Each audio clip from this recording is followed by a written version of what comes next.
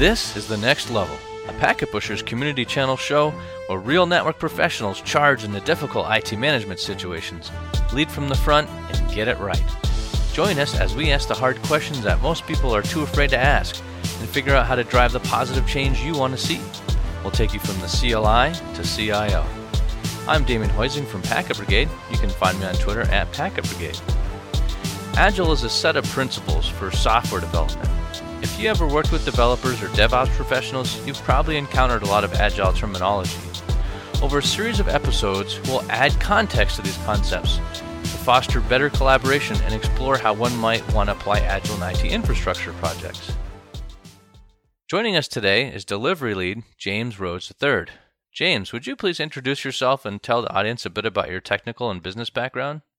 Yes, my name is James Rhodes III. I've been in the IT industry for many years, since the late 80s, and my background is start off in application development, a few years at IBM, and then got into the hardware and networking side of the business in IT, and then eventually into project management.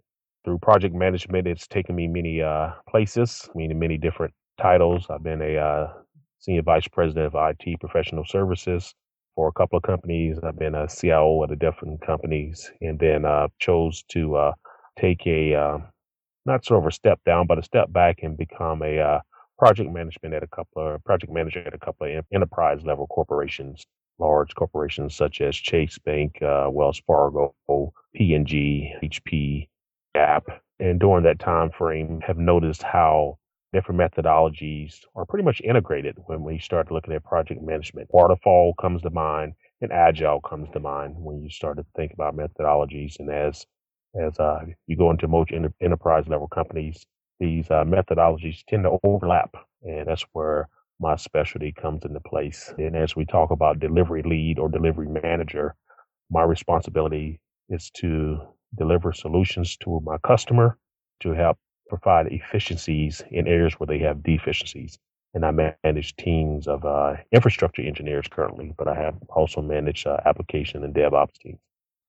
Thanks, James. That's a great introduction. It sounds like you've got a lot of experience, and I'm really glad to have you on the show to talk about these methodologies. So I thought that we might start off by just sort of starting from the beginning and talking about concepts and terminology to level set a little bit. So, you're got a lot of experience in Agile yourself. I just thought I'd throw out there, what are some adjectives we can use to describe Agile? What are some of the first ones that come to mind for you? Just sort of.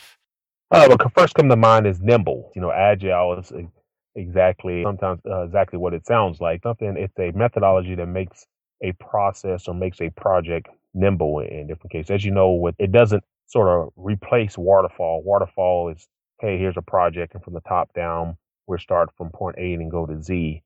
And in the Agile sort of methodology, it makes you somewhat nimble. We'll look at a project from an A to Z, but how can we look at a project from A to Z, but also take small bits and pieces of it and have success stories within a minute time frame?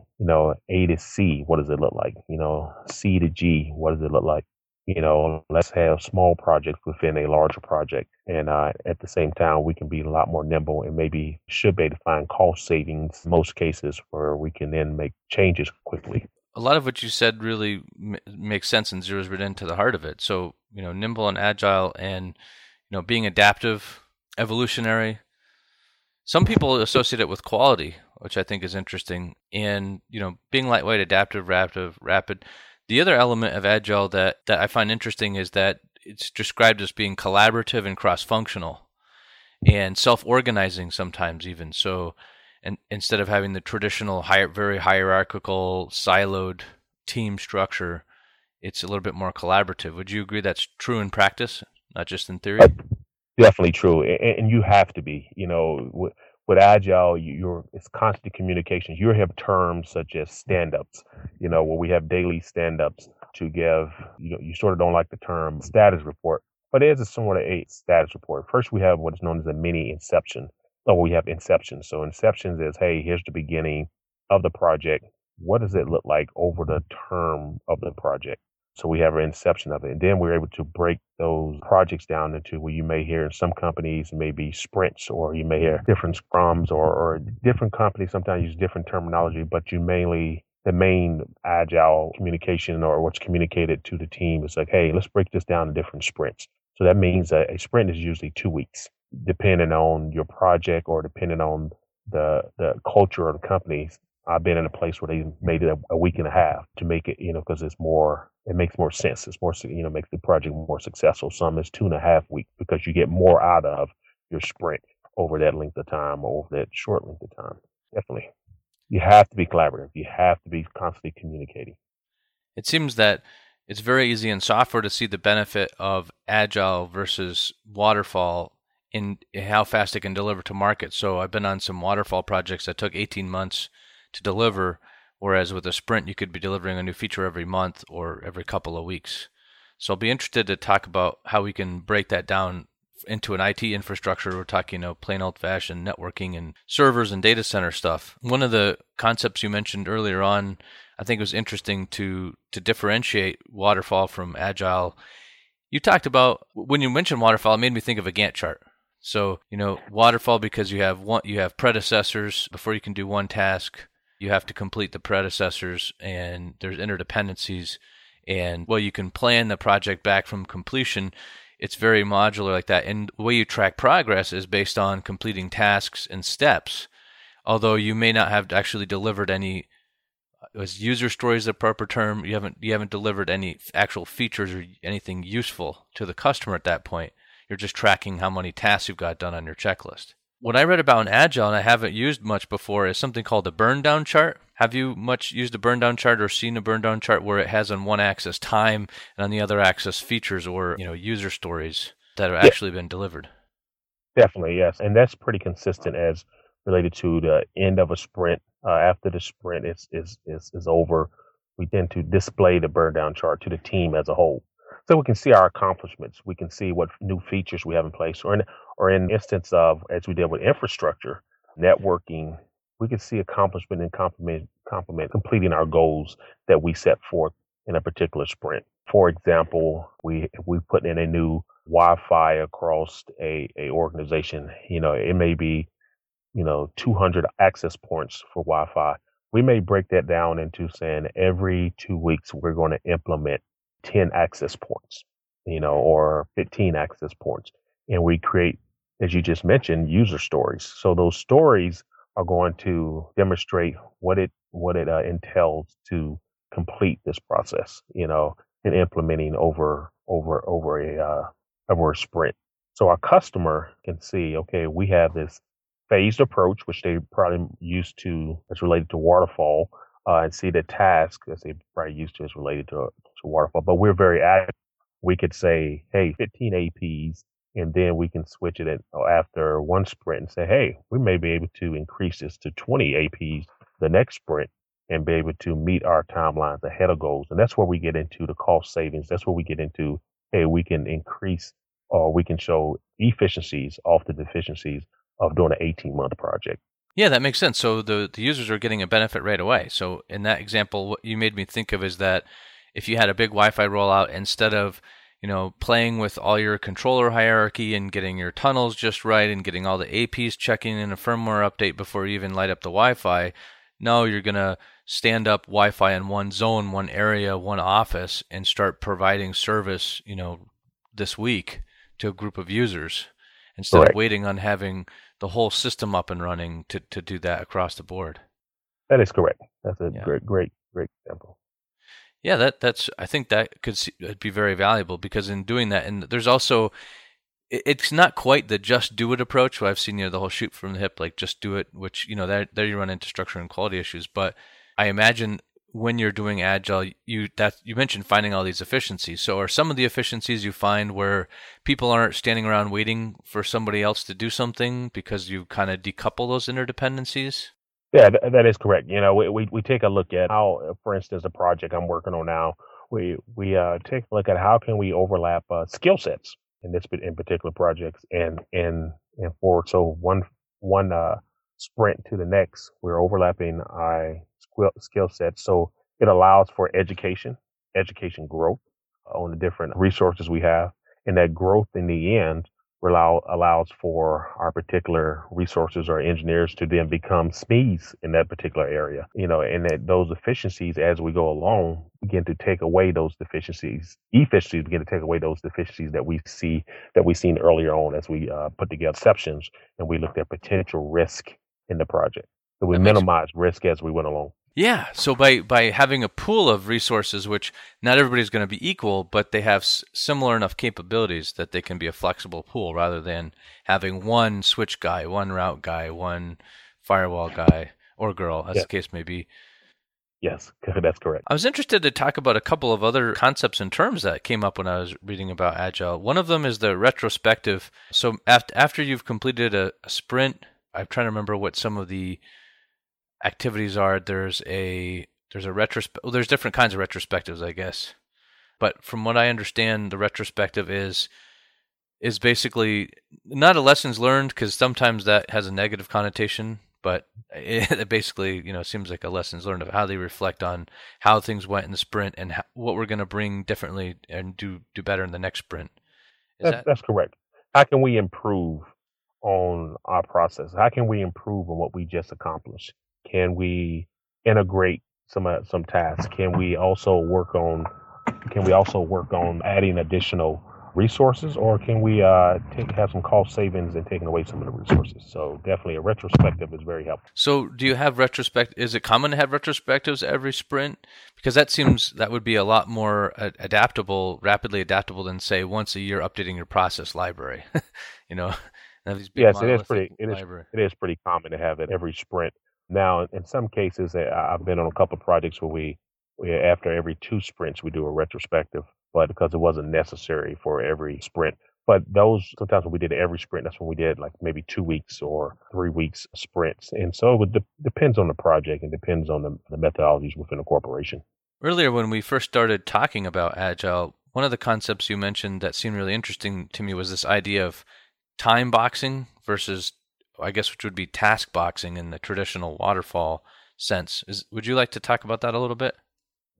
Yes, sure can. The typical as we look at waterfall and agile, what we definitely notice is what waterfall gain with some gains, and it's something I've noticed within being at different corporations is upper management likes the methodology of like the whole waterfall methodology, and that's because it provides them status reports over the length of the project. It provides them additional information as a holistic view. And in some cases, I won't say all they care about is the end, is the end result, which is true. But also, with Agile, I can produce to them burn up charts, burn down charts. I can produce to them on the go status reports on, hey, we accomplished this goal within Agile. We accomplished this feature as related to it, not just application development, but also within networking, and infrastructure. You have different features. For instance, hey, if we're going to put in a new video conferencing solution, hey, we got a new feature within our corporation, and we must not forget that our end customer is the corporation as a whole, is the employee. So to have additional features added to whether it's a video conferencing solution or desktop collaboration tool, it's something that's valuable to the company as a whole. Yeah, I think that whole continuous delivery prospect seems very appealing, not just because you can get critical features in faster than being tied up. I can't tell you how many times I've seen project managers or business developers where they sell $1 million of orders if you do this extra feature, and it delays the whole release, several months in a waterfall. But in a sprint, you can add one each month or each sprint. But also, I'm thinking about it in the term when you talked about the customer is not just the company, but the users in the company. And maybe think of sort of the email drip marketing technique where, it's a drip, drip, drip. Hey, I'm reminding you we're out here, we're alive, we have a new feature. I imagine it would help adoption of the technology. Do you think that's true? That by dripping these new features at each sprint, that not evangelizes necessarily, but increases the adoption of the product or the service? Well, definitely so. It increases morale. It increases as the end user, an employee, you thinking, hey, wow, we ready to get, the box or, something. One of my clients just introduced Facebook Enterprise within the company, so imagine that. Hey, we have Facebook that we use as a collaboration tool in an enterprise level corporation. It helps the company in one sense. They don't have to go out and do training in them. 80-90% of your training and education is taken away if you're introducing a Facebook tool or Microsoft Box or something to that extent, because the end user uses it every day within their normal work or normal life. The new features, new tools, collaboration tools, and new phone systems. That's something. Wi-Fi within the corporation. We can use it as a corporate tool, but we also can use it as a tool for our end users to be able to, get on the internet as if they were at home. A lot of companies are going away, have freedom to the internet, in two separate networks. But, one is very secure, which, security is another part of this as you deal with infrastructure or even applications, but also as we look at different tools for our end user. That makes great sense. I'm thinking about pulling it back a little bit to the time box idea, just because I hope I'm not not going and repeating it too much, but I do think some of our listeners just who have no agile experience, it might be helpful for them. So I wonder if you can set me straight here, James, in that when I think of a task box, I think of sort of the traditional waterfall methodology where you have to do A, B, C, D, and E in that order. And if you're ready to do E, but C and D aren't done, then you have to wait. And it could go on and on and on and on. Whereas if you have a time box, it says, hey, we've got to get A, B, C, and D done this week. And if you have to do E and you can figure out a way to do it without waiting on C and D, then you find out when you get it done. So by having that time box and focusing on how long you'll have to work till it's done, that accelerates the whole process. Is that a correct understanding? Yes, that's correct. You're here, you create baseball cards. For instance, that's another agile term where you sit down and you spec out exactly what this effort is going to be. What does it take, and what is it going to take to implement one access point or one switch? And what is the effort? What are the potential roadblocks? What are the risks of not putting this in place? And then we create a user story. And a user story, in a sense, is I take a resource, assign this task, just taking a piece of hardware and installing it in a rack. But then I also have another resource whose responsibility may be to configure this particular switch to be used for Wi-Fi or to be used to get onto the internet. So one is it's related to one another, but also if a piece of hardware is not racked, doesn't mean we can't utilize the hardware to get to the internet. Yeah. If a piece of hardware is placed, but it's not configured. Now that could be a showstopper and a risk, but do we have a separate infrastructure already in place? So definitely, you're correct. Yeah, that makes good sense. So some of the anecdotes you talked about that you could use as a deliverable or a user story, you mentioned sort of, installing a device or something. And I guess I wondered if it's true. Does it, when I think about IT infrastructure, right, and requirements-based design for the user. So the user, for example, their requirement is I have to browse the web. And then from there I can derive, okay, they need a WAN connection, they need a router, they need this, they need, and then I can derive further down and down and down and down and down. So to those derived requirements. So is it generally true that a user story should be, a user-facing high-level requirement more so than a derived technical requirement? Like, not saying, oh, I need the web, so I need, X switch with so many ports. That wouldn't be a user story, right? That I put in a switch with so many ports. It would be, we provided them a connection, they can browse the web. Is that true? Am I thinking about that right? Well, it really depends on the project. You can create a user story, and that user story would be to, configure a router. Now, you wouldn't go into so much detail as to say it's for to add access to the internet, because the project inception and the project as a whole, when we talk about baseball cards, identifies what the particular stories are for the particular project. So user story would be more generic, we could probably say, in a sense, but it relates back to your baseball card, which it gives you the more overall hierarchical view of the project as a whole. So if I'm hearing you correctly, James, what I understand is that the user stories don't have to be actual user-facing requirements or user-facing functions delivered, but they need to be high-level enough where you can still be agile. They can't be too down in the weeds where you get tied back to the waterfall again. Correct. Sort of working on this with a team of resources now is that, if I have 5, I'm putting in 5 access points for Wi-Fi, I should be able to create I think today I created 6 user stories for, implementing or installing an access point.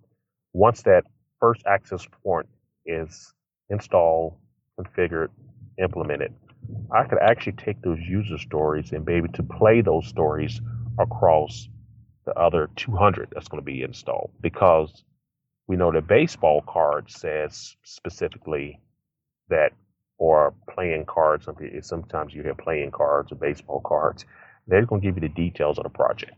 This is for Wi-Fi access, at a car dealership. It's going to need 200 APs. That's the baseball card. The details of is, at a high level, is install hardware, inventory, config, testing, and that's it as related to a user story. I'm curious, because I'm still new to a lot of these concepts. When you mentioned cards, it made me think of another concept I read about. It's called playing poker cards to use as an estimation process. Is that the same thing as what you're describing, or is that different than baseball cards? Playing poker cards is a tool that is utilized. For instance, here's a playing card, or here's and the playing card says, okay, install an AP. What is the effort? Sometimes people, and this really depends on the company and actually management, but it should be with Agile is, what is the effort it takes to play this card? Okay, what's the effort it takes in order to perform this particular group of tasks? Some people may say 1 day, but in reality, your poker card should never go above 4, if I'm not mistaken. So you would say the effort's 1, and the effort of 1 means that it may take, one user, depending on how that criteria is within a corporation or within your methodology is defined. 1 effort may mean 3 hours. 2 may mean 4. You may have 0, which may mean under an hour. And then 4 may mean all day. So that could be the case there. So with the poker cards, you're essentially using the magnitude or the face value of the card to indicate the level of effort necessary for sort of a rapid fire estimation process. That is correct. That's correct. That makes sense. Well, I think we've talked about some pretty good concepts. We're starting to build up some terms, but also is interested to pull it back to the high level a little bit, because some of the listeners who've never touched Agile before, they're thinking, baseball cards and user stories, what the heck am I getting into here? So I thought, if you're interested, maybe we could go, there's actually an Agile manifesto, and there's an Agile Alliance that publishes and maintains some of this documentation. And from what I understand, the background is many moons ago, a large group of developers from different schools of thought and different companies got together in Utah, and they sat down and they tried to figure out what they all agreed on, and they came up with basically four things that they agreed on, which I thought was pretty remarkable. Get enough smart people in the room, and it's hard to find what they agree on. So there's these 4 values, and I'm trying to grab those really quick. So one of the values, and I'm just going to read out loud, is individuals and interactions over process and tools. What does that mean to you, James?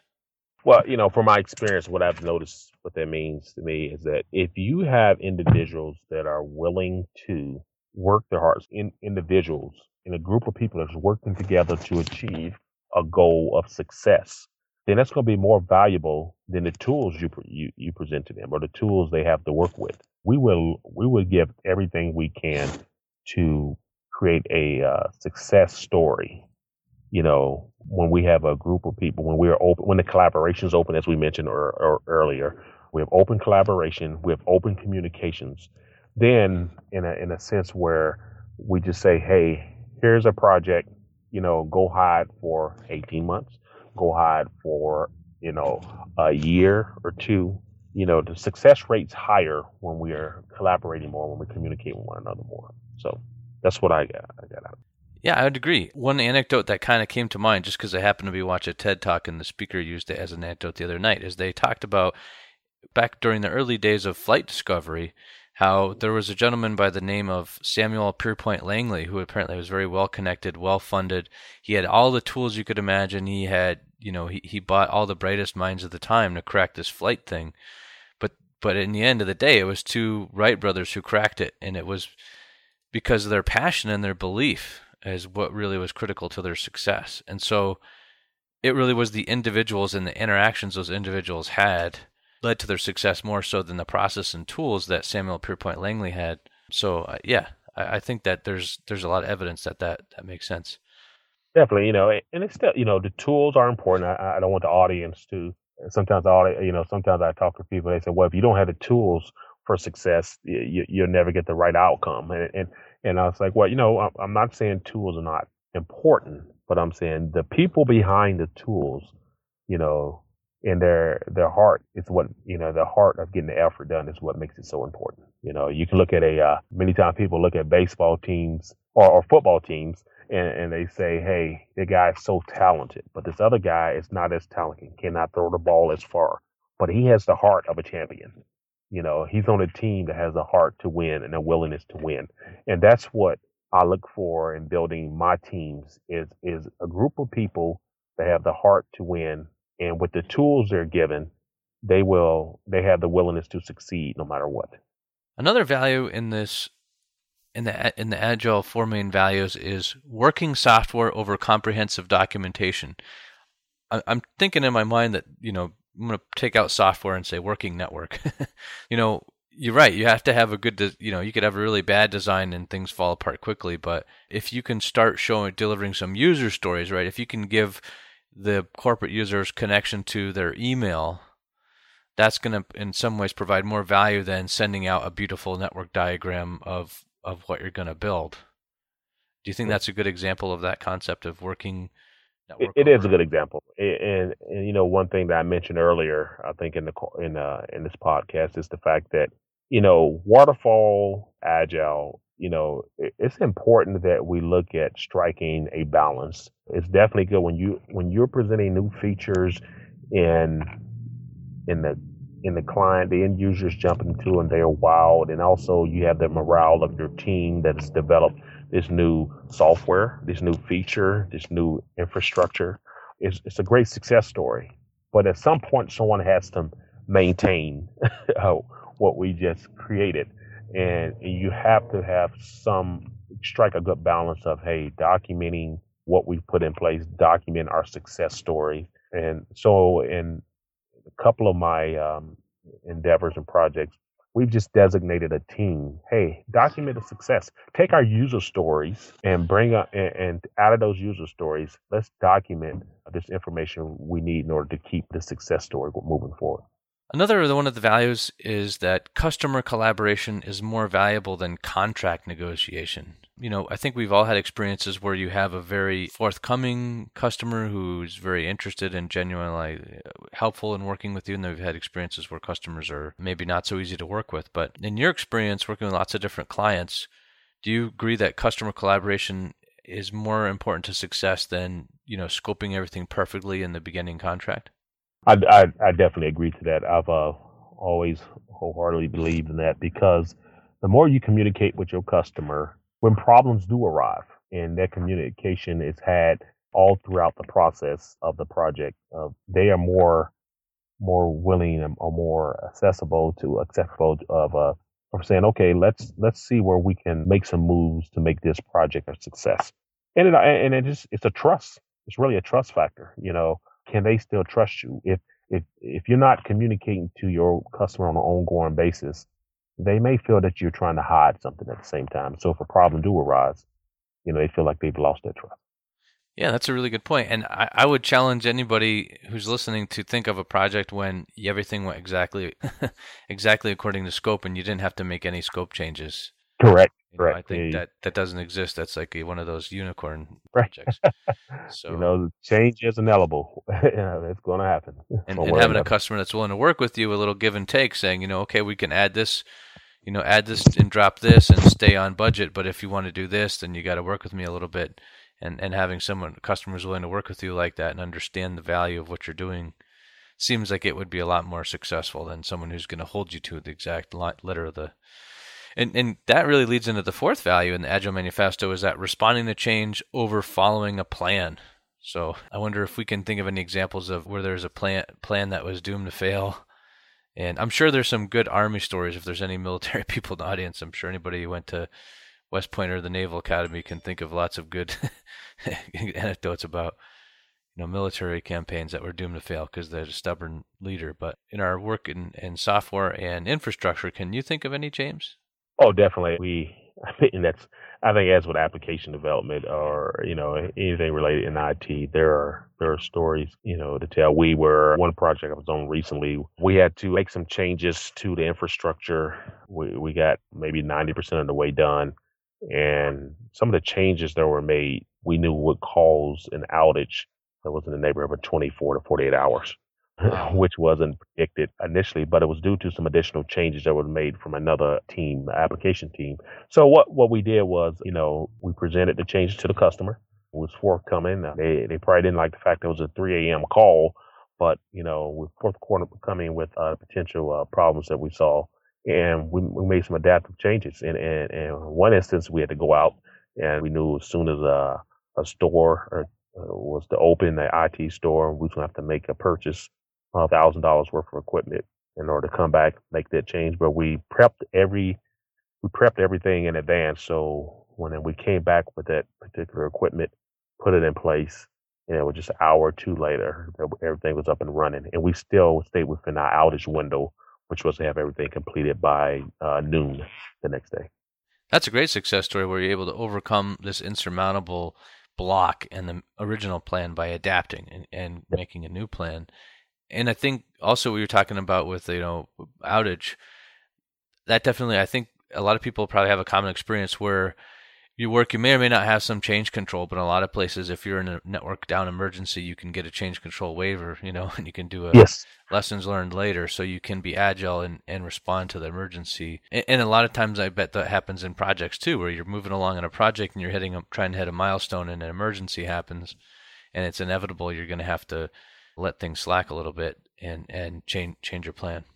Yes, that's correct. And we had it was a similar project. We had that, and we made note that, hey, we had to do a prioritization of the task, and we knew that, all right, let's prioritize this task. Anything that's underneath 3, we would save for another outage window, which wouldn't affect the business as a whole, or it won't affect the business as a whole on a day-to-day basis.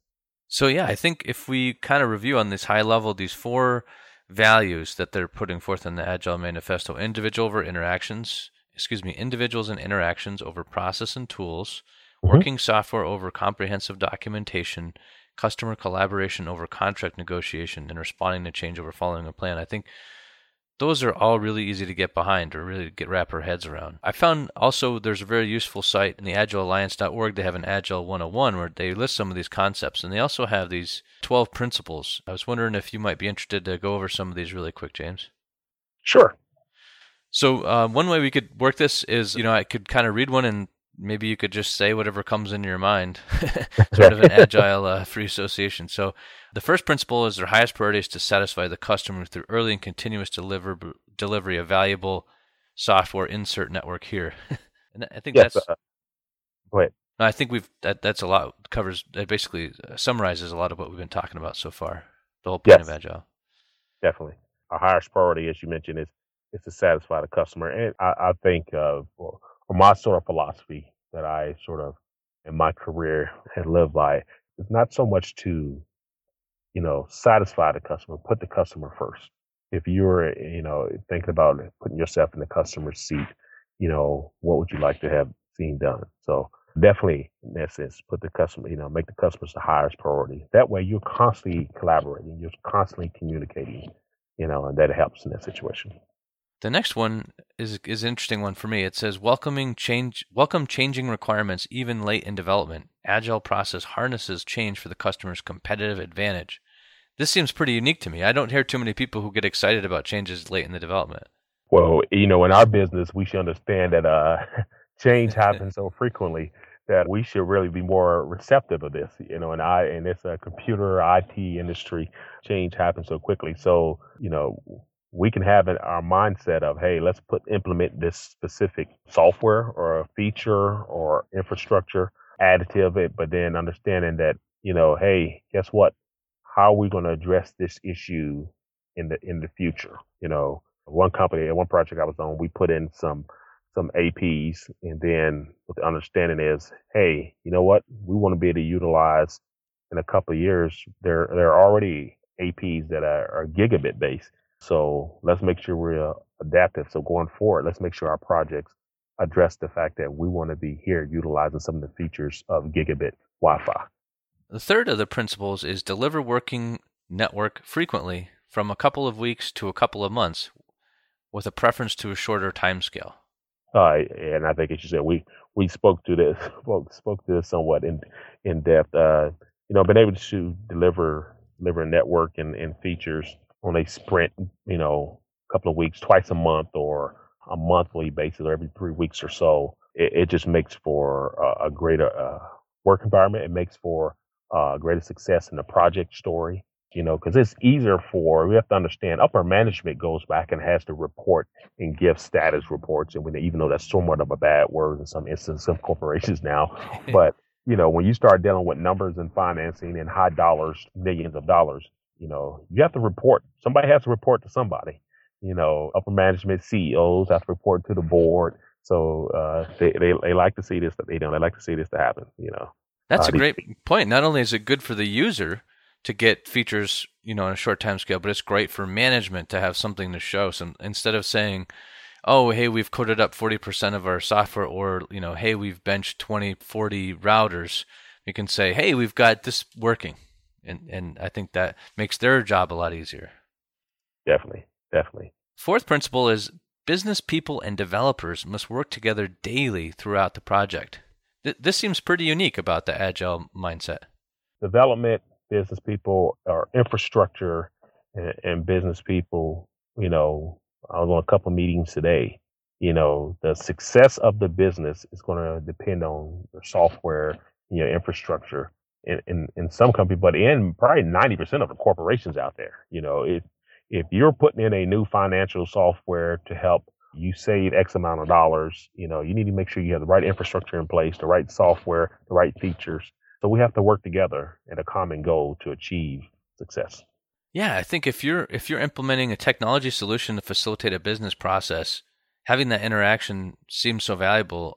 I don't know if a lot of other people have had the same experience, but I can remember vividly a project where we're implementing workflows, and you talk to one person, maybe even the head of a department, and what they see the workflow as is sort of, they talk, sort of the elephant analogy. You're only seeing one part of the elephant. And then you go to talk to other people on their team, even in the same team, and they have other elements to the workflow. And so if you're not talking with people day to day and you spend months and months to implement the software for workflow just to find out you totally totally missed the workflow that you were trying to develop, then just wasted all that time, and then they don't adopt it, and then everybody has that bad morale, which goes back to what you were saying about morale. I think nobody likes to toil for a year at a time without getting anything done. Right. The fifth one's one you touched on too, James. Build projects around motivated individuals, give them an environment and support they need, and trust them to get the job done. Yes, I don't like to micromanage. That's my every team that I manage, I let them know, hey, I don't like to micromanage. I trust you. You wouldn't be in your position if you wasn't good at your job. So I'm here to help you to be successful. I'm here for this project to be successful. So let's go out and get it done. It's just that simple. If you don't like, evidently you may not like, some of them don't like management roles. Some of them want to be in the management. So I help mentor the ones that want to grow into management careers. I have mentor the ones that want to stay in the technology, career. I've been there, so I'll just say, hey, go out and get your job done. And then if for the issues that come up with business on the business side and management, that's my responsibility to help us be successful. One thing I'm just thinking, some potential gotchas about that. I mean, the key says build projects around motivated individuals. So, I think there's very few people who like micromanaging, whether they're being micromanaged or performing the micromanaging. But communicating expectations and observing how they're meeting them, I think, is critical to gauge their level of motivation and performance. So you've got a lot of experience. You probably get a gut feeling when you're working with somebody pretty quickly about how they're going to work out. But in some of those newer management track folks that you mentor, what would you say to someone like that who, they have a team together and they don't just naively want to assume that they're all going to be very motivated and get their job done? And definitely not all of my teams have been that successful, but I've had cases like you just mentioned. What I've learned is jump in, and get your hands dirty with them. Help guide them along the way. Let them understand that, hey, we're in this together to win. So what do I need to do? One particular project I was with, I had a network engineer who's just swamped with work, but, I know you mentioned it earlier when we started relate to documentation, network drawings, diagrams, upper management was requesting that. So, I just sat down with them in a meeting and I just said, hey, you spit out what you spit out some information, some data. I'll write it down. I'll draw it up in my head and you just tell me where I'm wrong.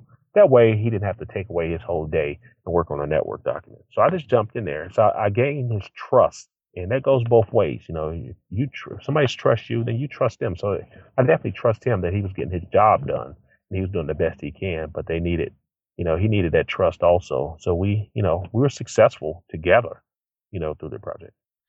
That's a great story. And I really respect that philosophy of getting your hands dirty and leading from the front and not being, one of the, like some rear admiral sitting somewhere drinking his wine and eating some cheese while the whole ship is going down in flames. So yeah, I admire that. The sixth principle, chugging right along, is the most efficient and effective method of conveying information to and within a development team is face-to-face conversation. This one seems kind of a hot button for me in the day of collaboration, global collaboration teams and remote teleworkers and telecommuters. What is your opinion about face-to-face and, is Skype almost as good? It is, and like I think I agree with you on what is that in today's age, collaboration tools provide you an ability and an access that was unheard of. Let's say even 5 years ago. I remember in the 90s telecommuting with IBM, and that was the big term. Oh, it's never going to work. Telecommuting can't work. But we had, we just had conference calls then. You didn't have the video conferencing. But with the tools that are out today, face to face is really good because that's where you gain that camaraderie. That's where you gain that you get to know your inner workings of your team, how well they work together, but also, through collaboration tools. And you don't have to mandate that your team is always in one location. It's a perk, so if you, in a lot of cases, if you want to see, a team, a well-oiled machine and working well together, to allow some, telecommuting, working remote, and that within itself builds a level of trust between the team, and you guys are in it for the long haul. I would say the only thing is to be careful when you start to notice someone taking advantage of the situation, and I think that's where it may be coming from here. That's interesting. So much of what you said gave me a lot of ideas. So, going back to the original principle, the whole face-to-face thing, I guess the old school mentality is that when you're face-to-face, you can read body language and you have all that nonverbal communication, that extra context, and the more shared experience. So when you're co-developing or something like that, I think it makes sense to develop culture when you're onboarding, to have somebody together for so many weeks until you have that culture and you have that trust, and then you can kind of go out. But what you're saying about when people could be taking advantage of telecommuting, I think that's going back to, then they're kind of abusing the trust a little bit. And how quickly can you notice that if you're not micromanaging them, right? Because I've heard some horror stories where an organization I was working with, they ended up letting somebody go because they felt that the telecommuting from another location wasn't working for them as an organization. And then that employee, sued for wrongful termination, and it dragged out in a bloody court battle. And then they were very averse to telecommuting. So what are some ways that you can nip it in the bud and find the early warning signs and rein them in a bit? Well, it actually shows in performance. If a person is taking advantage of the situation, it shows in his performance. It shows in the performance of the team because someone has to take up the slack. You jump up a level in management and you start to look at, numbers, and you're like, wait a minute, this person is not in on time. That means this other person had to, was required to do some of these tasks, and it starts to show up somewhere. Either relationship wise, team unity wise, or in the bottom line. So it does show up somewhere. And I guess using an agile process, you'll be able to detect it more quickly because you have those quicker delivery cycles. That is so true. Yeah, that's what I was going to mention is the fact that, you have these 2-week cycles. So if you notice that there's some deficiencies within your own process. So how do you Right. add efficiencies with your own process? You address it. You address it within each individual sprint. The eighth of the 12th principles is agile processes promote sustainable development. The sponsors, developers, and users should be able to maintain a constant pace indefinitely. So, is this sort of the marathon versus a sprint principle? Not to confuse terminology. Yeah, yeah. I understand where you get at. That's definitely it. So you over the long haul, you're constantly building up, to a successful end. And you're going to have your ups and downs, or times where you don't think you can make it, but you know that in the end, as you continue to work at it, you're developing a great success story. It's a good advantage. It's a great advantage to be able to deliver and present the success story in the end. There is the word process in this principle. And I know agile is intended to be lightweight and nimble, but is documenting the process that you're following important, or can you, as you go through these sprints, can you add and fill in process to the extent that you systematize it and increase your efficiency and being able to scale your delivery? Well, you can have tools in place that once again striking that balance. So you can have tools in place that systematically is documenting the process as we go, and then you have what is known as iteration managers. You have technical managers. Technical managers are one who maybe to take all these stories, put them all together, and along with an iteration manager, be able to say this is the value that we've gotten out of this particular feature set. This is the value we've gotten out of this project. I'm thinking about an example of deploying some access points that we talked about. So, if it was the first engagement with my team deploying some access points, we may have a little bit of ramp up time. We might be looking at reference architecture, making up a checklist of how we're going to go about it and what has to be done, whether it's a user story or the traditional waterfall task boxing.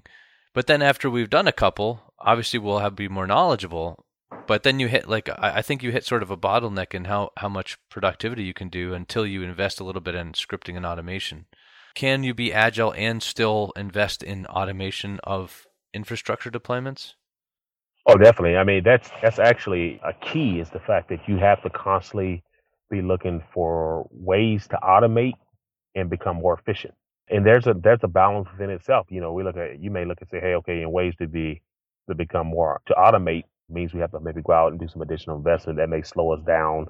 But you have to have someone in identified, maybe two people to say their responsibilities. Hey, let's stay on top of finding new ways, finding new solutions to help us to be better. And we have like architects that work side by side with a technical manager whose responsibility is, hey, these are ways we can be more efficient. These are ways we can be more efficient within our processes that we have in place now. It's interesting. I think in other terms, you just conveyed the ninth principle, which is continuous attention to technical excellence and good design enhances agility. Yes, yes, yeah. And I think those two go hand in hand because you have to, we have to continue looking toward the future and how to be more agile, how to be more efficient, with utilizing tools. One great time that I think we've all experienced in our career that's an example of agility is it's 4:00 on a Friday and a manager stops by your desk and says, I really need your help with this. Is there any way you can do this for me before you leave today? And the natural reaction is, oh my gosh, what are you doing to me? But if you've automated it or scripted it and you can do it in 15 minutes before you go home, then you can say, sure, yeah, and be agile. That's correct. That's correct. The 10th principle, I can't think of anybody who would disagree with this. Simplicity, the art of maximizing the amount of work not done, is essential. So that's interesting wording. Simplicity makes a lot of sense, from reducing your mean time to recovery to there's so many benefits of simplicity in design and deployment. But the way they word it, the art of minimizing the amount of work not done. Excuse me, maximizing. Maximize. Yes. Right. Yeah, it's essential. You look at, you think about it. We've been using networking, Wi-Fi as an example. If we've simplified, easy, hard to say, simplified the process of installing an access point. You know, so we simplify, if we notice there's some problems, or we've noticed that, hey, we went through 30 of these, something is not going right here. We are able to then go back and say, wait a minute, you know what? We forgot one. Or did someone miss a piece of communication here? Or did we set the wrong radiance level for this particular Wi-Fi? We've simplified it because across the board, all the configuration is exactly the same. Yeah, that makes, yeah, I agree with that. I'm just still thinking on this phrasing. It's kind of interesting terminology. So instead of talking about minimizing the work you do, they talk about maximizing the amount of work you don't do. That's sort of a different, it is a little bit of a nuance, I think. So, if you have some really amazing design, but you have another design that's 85% as good, and you can do it for 15% of the labor, then that's really that makes sense, that you're simplifying and maximizing the work you don't have to do. The 11th principle is the best architecture's requirements and designs emerge from self-organizing teams. Yeah, and that's a really nice concept. I mean, that you bring this up, because we have our stand-ups on a daily basis, and when we talk through the new features, and what we do to present at the end of the sprint. But like I think with any project, you hear these conversations going on where we should do this, we should do that. What about this? And you have what is known as the huddle.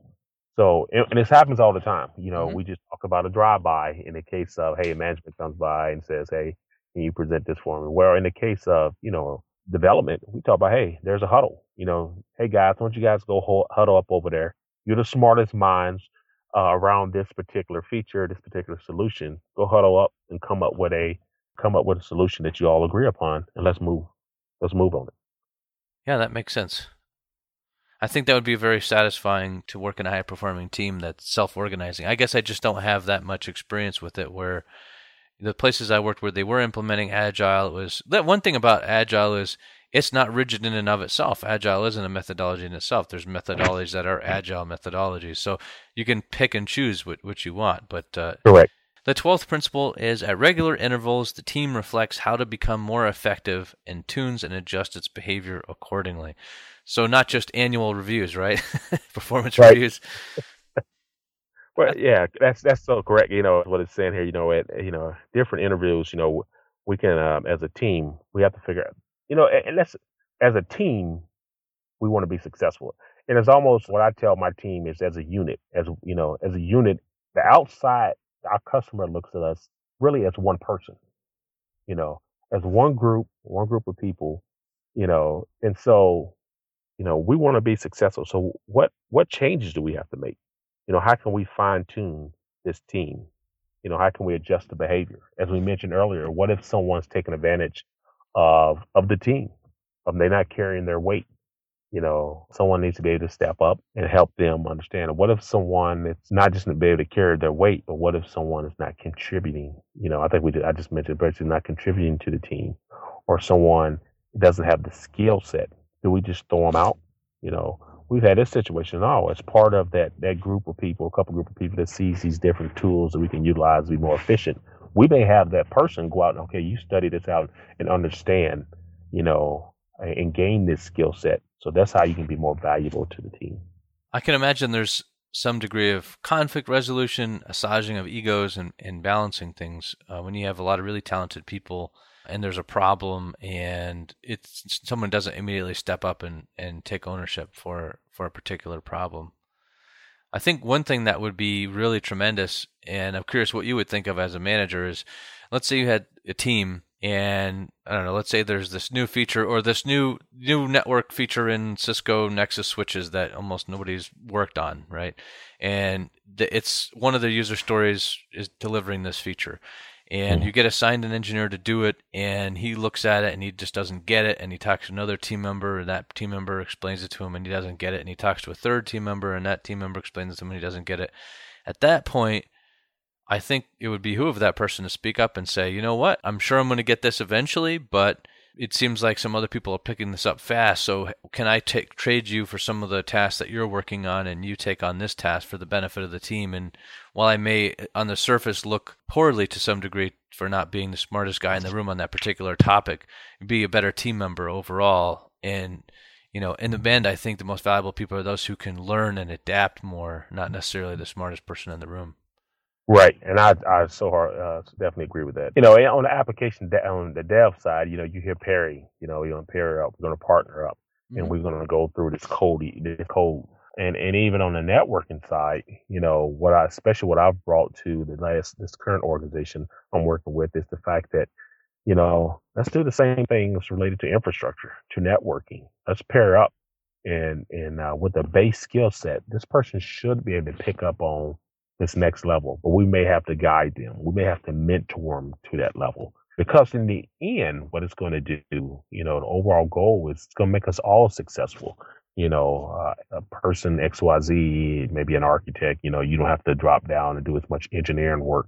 You can focus on growing your skills as an architect and being more visible within the corporation and giving out, good ideas for where the next growth path should be within the company. So it's definitely a success within the end. If you know how to deal with it, you know how to manage, like you said, different egos, different backgrounds, different cultures, and everything. It's definitely still a success for itself.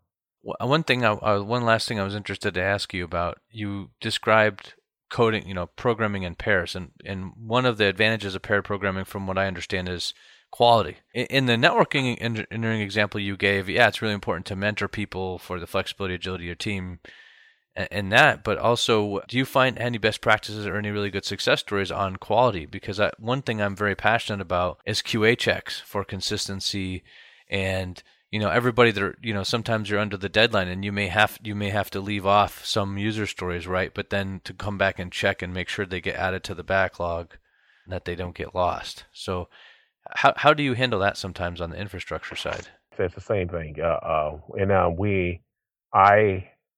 I encourage mentoring. I encourage somewhat of the pairing. It's somewhat difficult to pair because of the fact that, I have an engineer who's going out and doing configuration on a particular network device.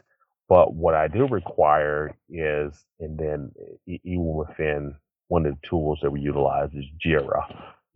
So even within the tool of Jira, sign-off requirement comes from a peer or comes from manager or something to that extent. So, for my network engineers, I require their sign-off to come through the network architect. If my network architect makes a configuration change, which is still on the level of a network engineer, then his peer had to sign off on it, or a technical manager has to sign off on it. That gives you that level of quality and quality assurance that I definitely have. Thanks a lot, James. I think that would be a wonderful method. That makes good sense to me. And I especially like that you have it at the peer level. So it's not like somebody is judging you from on above, but that your colleague is helping you and you're helping each other. Well, we've come a little bit over, so I'm going to go ahead and read out the show close. Is that all right? Is there anything else you want to talk about before we wrap up? No, that's it. I appreciate the time I get to spend. It's always a pleasure of mine to speak to an audience, and I thank you for inviting me. Thanks, James. Thanks for joining us on The Next Level. I'm Damien Huizing. You can contact me at Damien@Packet Brigade. I blog on Packet Pushers. James, how can folks get in touch with you? Would you like to share a social media reference or a book or your business, any kind of references you'd like to share? Yes, I work for a company called Pillar Technology out of Columbus, Ohio. Also can be reached at JRhodes III is my Twitter handle, @JRHODESIII for the third. And also, I can be reached at JamesRhodes III@gmail.com. We'd love to get your feedback on the show. You can leave comments on the blog post that accompanies this podcast on packetpushers.net or drop us a line at nextlevel@packetbrigade.com. Thanks once again, James, for taking your time today out of your busy schedule to talk to us. We really appreciate your perspective. All right, thank you. Have a great night.